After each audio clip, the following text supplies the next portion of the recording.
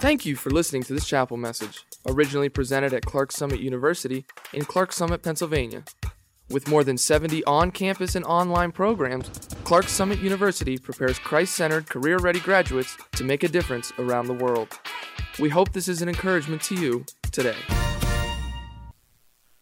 It's the 9th of January. For most of us, our New Year's resolutions are already in flames someplace, burning up. You know, I don't know what it is about 1st of January. It makes you decide that this year is going to be different. Okay, I mean, you guys coming back to school and saying, this year I'm going to study. You know, that's what's going.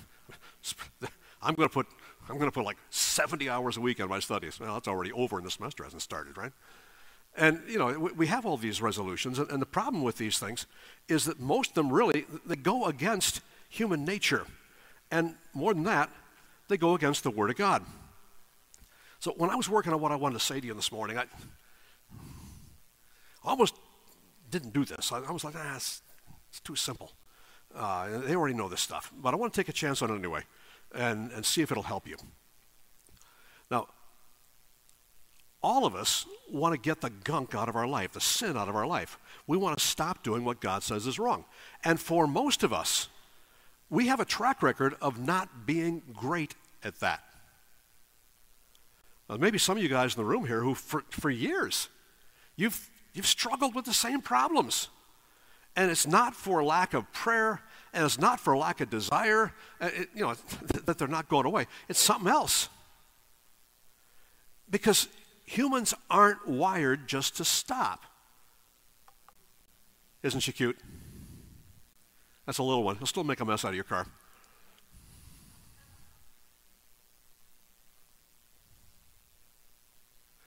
I have touched an elephant once. They're very large, and they have a mind of their own. The one that I touched looked fairly docile. I didn't touch it for very long. So, don't look at the screen. Look up here. Oh, turn that blower off, would you? So I don't have to come here. Okay. Now you're looking up here. You're not looking at the screen. Don't think about the elephant. Right? And I say to you, don't think about the elephant, and you're not looking at the screen. Well, you are looking a little bit to make sure she's still there. But we're not wired for don't. When I was teaching Romans, I used to bring my elephant Eunice to class with me. Eunice is about the same size as this one. She's a pink elephant, and she's about the same size. And I bring her to class. Of course, Eunice, like most pink elephants, is imaginary. And so as a class, we begin to form Eunice in our minds. And it looks just like this, only pink. And then I tell the class, stop thinking about Eunice. Of course, you can't. You can't. The Bible never just says, stop that. The Bible says, stop doing what God says is wrong by starting to do what God says is right. There's 2 or 3 important words there that I really want to make sure you see. You saw the stop and the start. I want you to see the word by at the beginning of the second line. That doesn't say and. And means something different. It says by. And the text we're going to look at in a few minutes is Ephesians chapter 4. The text we're going to look at in a few minutes is going to be one where I want God to use this so that as you look at this, you see, wait a minute, some of the problems I have in my life may be that I've tried to stop them, period. And I can't any more than I can stop thinking about that elephant. Now wait, for most of you, you had stopped thinking about the elephant. I put the slide away, okay? You had stopped thinking about the elephant because you started thinking about something else. So the word by is important. Secondly, the repetition of God says is important in here. I think some of the sins that I had struggled with in the past that I thought it must have been like in my genes because I couldn't get rid of them. I wasn't listening to what God said.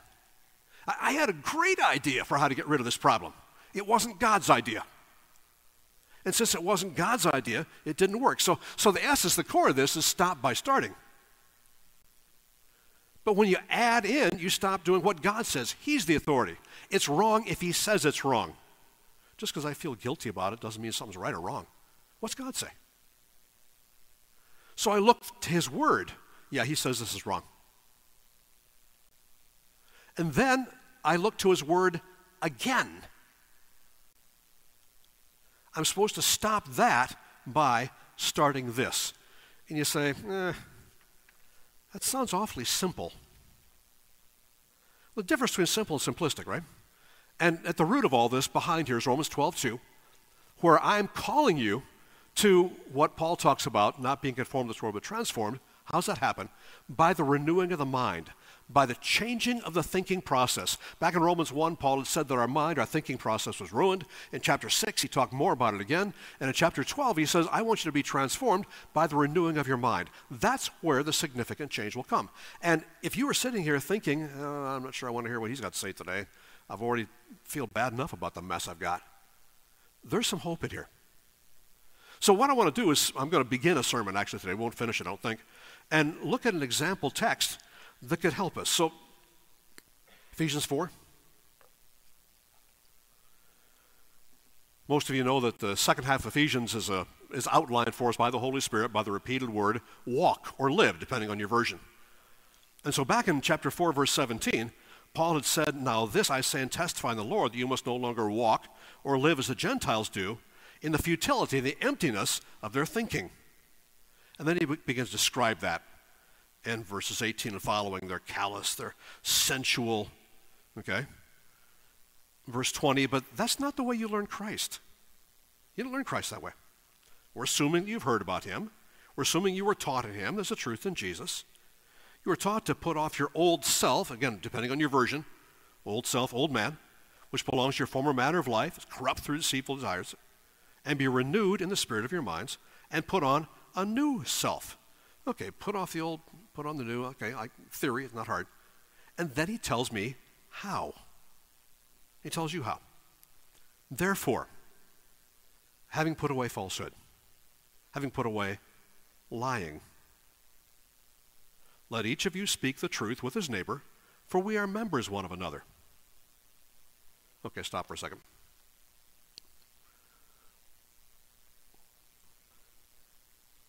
You aren't living in Turkey. It is not 60 AD. But you have something in common with the people Paul's writing to. You're a believer in Christ. He's talking to Christians. And he's telling people like you and me, stop lying. I don't know if that makes you feel better or worse, but he's telling you, stop lying. The payment's in the mail. Trust me, I'll take care of everything. Of course I'll love you. It's not the money, it's not the money, it's the principle thing. Yeah, I know, but we can still be friends.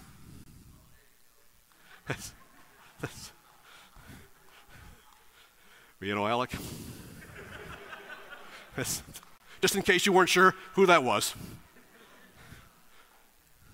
Girls, don't ever say that to Alec, okay? Just leave him alone. I'll call you later, right? I mean, we lie so routinely. We lie so smoothly. We lie so competently and confidently. Well, the devil was a liar from the beginning.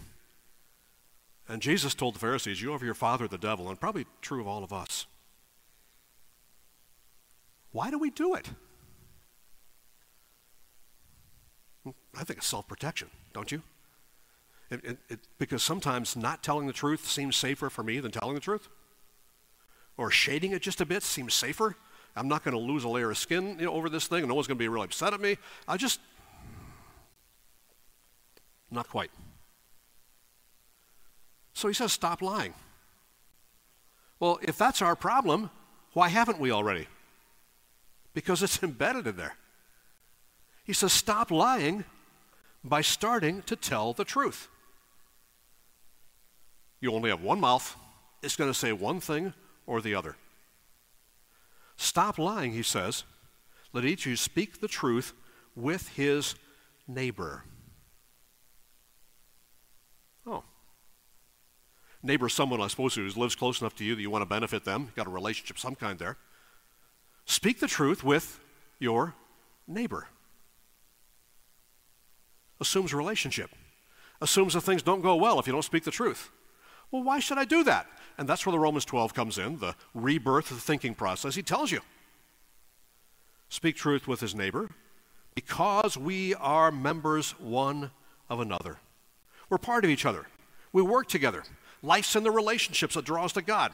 The church is body. We're part of it. What happens when your body starts lying to you? I learned a long time ago a lesson that I've never completely learned, and that is my toes can't see. Your toes are probably like that too. Why do I walk them through a dark room? My brain says, it'll be fine to go through here. My brain is not going to get hurt. Then my toes ram into the couch. My brain should have known better than that. My brain should have told my feet the truth. Turn on a light. You'll be happier at the end of this. Because that's the way the body is supposed to work. I stopped lying by starting to tell the truth because truth builds relationships. See, the responsibility he's putting on us right here. He wants us to think this thing through and realize that there's something worse than me just looking better.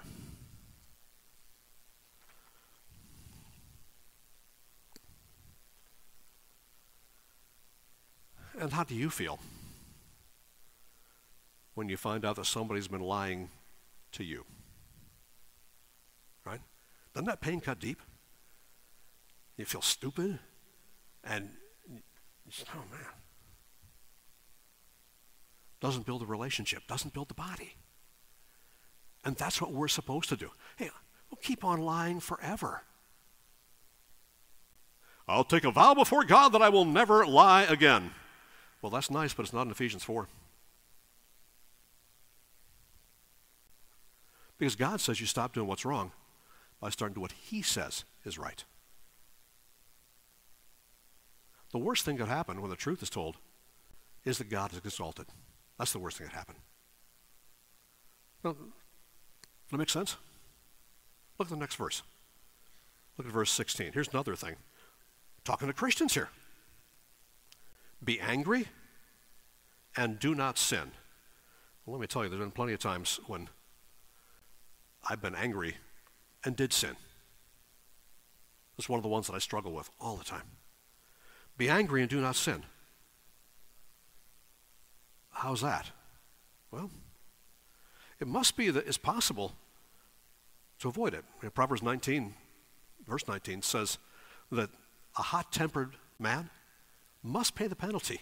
If you rescue him, you will only do it again. I mean, God is angry without being sinful. And we're supposed to be becoming like him. Got to be a way to do it. Anger with self-control. In Lewis Smead's book, Forgive and Forget, which has been around for a while and still is a good one, he says, healthy anger drives us to do something to change what makes us angry. Anger can energize us to make things better. Hate doesn't want to change things to better. It wants to make it worse. So how do I stop venting rage? It says here, by dealing with the problems today. Don't let the sun go down on your anger. Now, sundown's a general term. I mean, it's not like, sundown today will be at 5 o'clock or something like that. So if I get mad at you at 4:49 or something like that, I'm going to wait 24. That's not the point. The point is I take care of this sooner rather than later. And the application probably is to those of us who, for self-protective reasons,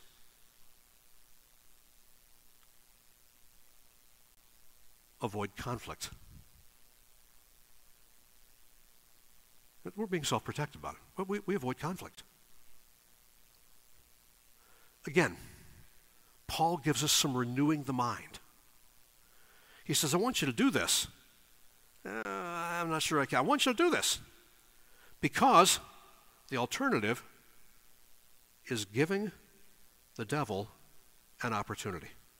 I mean, we already know he's a liar. We already know he masquerades as an angel of light. We already know he's full of good ideas, but he's also the accuser of the brethren.